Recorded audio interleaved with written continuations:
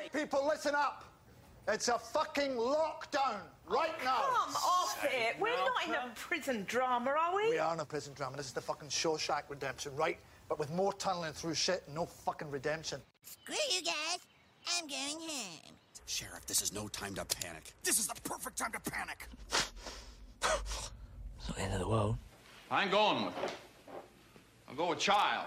Hey, fuck you, Palmer! I'm going with you. Who says I want you going with me? All right, cut the bullshit! Has the whole world gone crazy? Hey! Everybody calm the fuck down. Hello and welcome to another episode of Holmes Movies Recommendations. Recommends. Sorry, I've been doing this for Fucking idiot. you can hear it's Adam on Zoom. Well, who else would it be? Yeah, he's back in the United States of America. How are you? Mm-hmm. Yeah, great. Cool. So, nothing to report there, I guess. Nothing to report. Nothing happening here. Carry on. Yes. So, yep. Happy New Year, everyone. Hope everyone had a lovely Christmas. And we're back doing. Everyone's back on lockdown, so we're going to be recommending films for people to watch. And the film that I have chosen to recommend is a film I've just seen recently. It came out last year. I didn't get a chance to see it in the cinema because at that point, when cinemas reopened, I was a bit not as comfortable going to the cinema because of, the pandemic and everything like that. So the film I'm going to recommend is Christopher Nolan's movie Tenet. Tenet. Well, when I was flying back here, someone was watching it on the plane, and I was, that thing where someone like 3 rows in front of you. Yeah. On the other side is watching, and you can basically see it, but you can't really see it in a lot of detail. But luckily they had subtitles on, and because that's the only way to watch that movie, because the sound design is just like all over the place. I had no fucking clue what was going on in there. I mean, the person in the row in front of me was watching The Good Dinosaur, and I could see exactly what was happening in that film. But I kept looking over at this Tenet guy, and it was just like, what? Eh? Huh? Yeah. So it's a very. Tell me, why should I watch this? Why should I or anyone else watch this film? I think you should watch it mainly because, from a technical point of view, that is not the worst way to sell it. Okay, fine. That's actually got some very interesting things going on. Okay, look, I feel like Christopher Nolan is one of my favorite filmmakers. I feel like really? What? What are you talking? Like top 5? No, he's like top 20, I would say. Yeah. Well, we can talk about this later. We can have an episode about who our favorite directors are or something like that at a later time. But I really like the way he directs his films. I like the way he directs action. No one really makes movies like him. I think the way that he composes action sequences is really amazing. Like, I think just the way that he, creates these feelings, these really intense feelings. Because I went into this film with no expectations. I know all about the stuff with the sound design, and everyone was like, oh, you got to watch this movie with subtitles because you can't hear what they're saying. It makes sense. It didn't bother me as much, mainly because I was watching at home and watching it with subtitles on, so it didn't bother me that much. But, it was fine. I think there was a lot of interesting ideas and imagination in regards to the story, in regards to how they filmed certain things, and this idea of not time travel, but inversion. I think that stuff was really good, even though I did feel like he was getting a little bit ahead of the audience, and I think expecting a bit too much from the audience. I think that was where I think maybe he did falter a little bit with this film. But even though I was a little bit frustrated by it, even that comes mostly in the second half of the film, where I'm sort of trying to keep up with all the physics and the mathematics of how all this stuff works. It's still a very exciting film. Even though it is a bit frustrating and unsatisfying at the same time. The cinematography by Dutch cinematographer Hoyte van Hoytema is amazing. The IMAX cameras that they use for all these action sequences is great, and the fact that they... Well, he did Interstellar and Dunkirk as well, didn't he? He did Interstellar and Dunkirk, yeah. I mean, and say what you like about Interstellar, it looks great. It does. It looks really good. But I mean, the beginning scene, which takes place in this opera house in Kiev... They shot it in Estonia, and they shot all over the place with this movie, like Italy, Denmark, Norway. England, Estonia, and places like that. I saw when I was eavesdropping on the guy watching it. There were some scenes that looked very much like Denmark. Is that used as an actual location, or is it just? Yeah, they use it. It's in the beginning of the film. It's like this place in, I can't remember where in Denmark it is, but it's where all these big windmills are. That's like he's like John David Washington's character, the protagonist. Literally, he's called the protagonist. He doesn't have a name. You know, the one black guy in the movie. He's just called the protagonist. And which is a little bit problematic, and he's on a boat and he's being explained his mission by Martin Donovan's character, who was in Insomnia, another one of Nolan's movies, which is also very underrated in some regards. And, you know, Insomnia's great. Insomnia's really good. And he sets him on this trail and gives him a word, tenet, that opens doors, some good ones and some bad ones as well. And the sort of concept of the movie is that he's trying to stop World War III from happening, whatever, like, something that's bigger than a nuclear holocaust, and it gets explained later in the movie, even though it's a little bit confusing what it is. Robert Pattinson, who plays his partner in the film, Neil, he's really good. I think he's one of the best. He gives one of the best performances in the movie.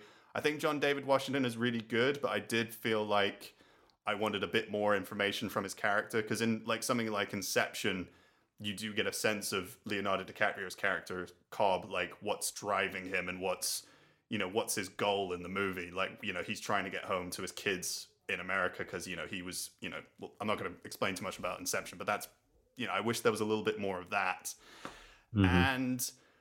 And also Elizabeth Debicki's character, I think she was really good. I think she was the like strongest character in the whole film, because there was a little bit, she had an arc, like she's in a very abusive relationship with Kenneth Branagh's character, who's like this really stereotypical like Russian business guy who's just like, he's basically like the Russian version. Sounds so silly. It's interesting because I was when you mentioned that, like some of the scenes I kept seeing on this screen were like very reminiscent of The Night Manager, and it feels like she's playing almost exactly the same character. Exactly, yeah, she's basically playing the same character, and she's really good. I like Elizabeth Debicki. I think she's a fantastic actress. No, for sure. I just feel like it's a shame that the two most high-profile things she's done are kind of the same part. I hope she doesn't end up getting typecast. No, I hope not either, because she's really good. Yeah, I think... Yeah, I mean, it's an exciting film in many regards. Like the first scene in Kiev, the opera scene, which is, I think, maybe a little bit inspired by the Moscow Opera House hostage crisis in 2002. I think it's a little bit inspired by that. It's a really great, really, really great sequence. And just like the music by Ludwig Göransson, who won an Oscar for Black Panther, and he also does the music for The Mandalorian, and he's one of my favorite composers, and his music is so good. It's very like electronic, and it really gets you going and excited. Like, say what you will about Nolan, he really knows how to start movies and like really grips you straight away, even though you're like, what does this bit mean, and things like that. Right. I know from having watched The Dark Knight, the first one, and the Batman Begins, The Dark Knight and Batman Begins, like the action scenes in those are faultless. He's so good at the kinetic energy of and the sort of the feeling of it. It doesn't feel like a big CGI fest. It genuinely feels very real, and that's what makes the action scenes in Dunkirk so good. Well, I mean, it does sound very entertaining. So but I still find this idea of the sound design, I feel like people should get that right. That's inexcusable. Like, if you need to watch the film with subtitles on, they fucked up. Because there's a lot of scenes where the music is like on one level, and then you have like the sound effects as well. It does, because there's a lot of expositional dialogue and explaining so many different things, and it's not that as bad as people have described it, but in some moments you're a bit like, huh? kind of thing. But I feel like it's his way of drawing a little bit more into the visual side of things and the visual storytelling and stuff. I don't think it's like he doesn't care about sound, because like all the way that the way that guns sound, or like in Dunkirk with the planes and everything like that really intense feeling like you're in the movie. But yeah, I think the dialogue does get a little bit left behind. And I think I read somewhere, because I was looking a little bit into the sound in regards to the movie, and apparently he tries to avoid doing ADR, additional dialogue recording, in post-production, so he tries to get it all done then to give it a sense of realism.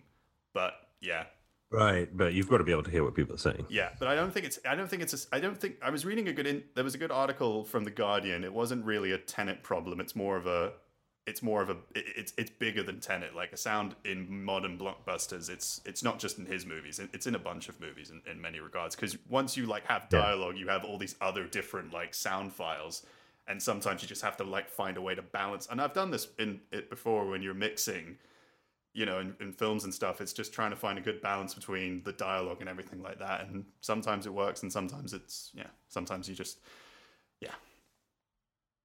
Okay, well, so Tenet. Yeah, I guess definitely give it a watch. It's a film I feel people are going to rewatch it again and again and again. I really want to watch it again just to kind of see, you know, what I missed the last time. And I think that's the beauty of Nolan's movies. You just kind of get drawn back to them to kind of see things that you didn't notice the first time. I mean, I have that with Memento, which I saw again fairly recently, and that's a fantastic film. Have you seen Memento? No, not yet, but I'm very keen to. You really should. It's a very surprising film. Well, so that's my recommendation. Tenet.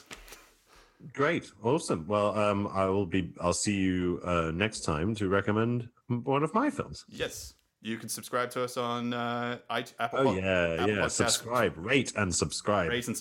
And I'll add the link tree so you can see where Linktree link where you can see where we are and stuff like that. And do check back to see what Adam will be recommending, and I'll be excited to hear or see, listen to what he will be recommending. So have a good day, stay safe, all that jazz. See you next time. Bye.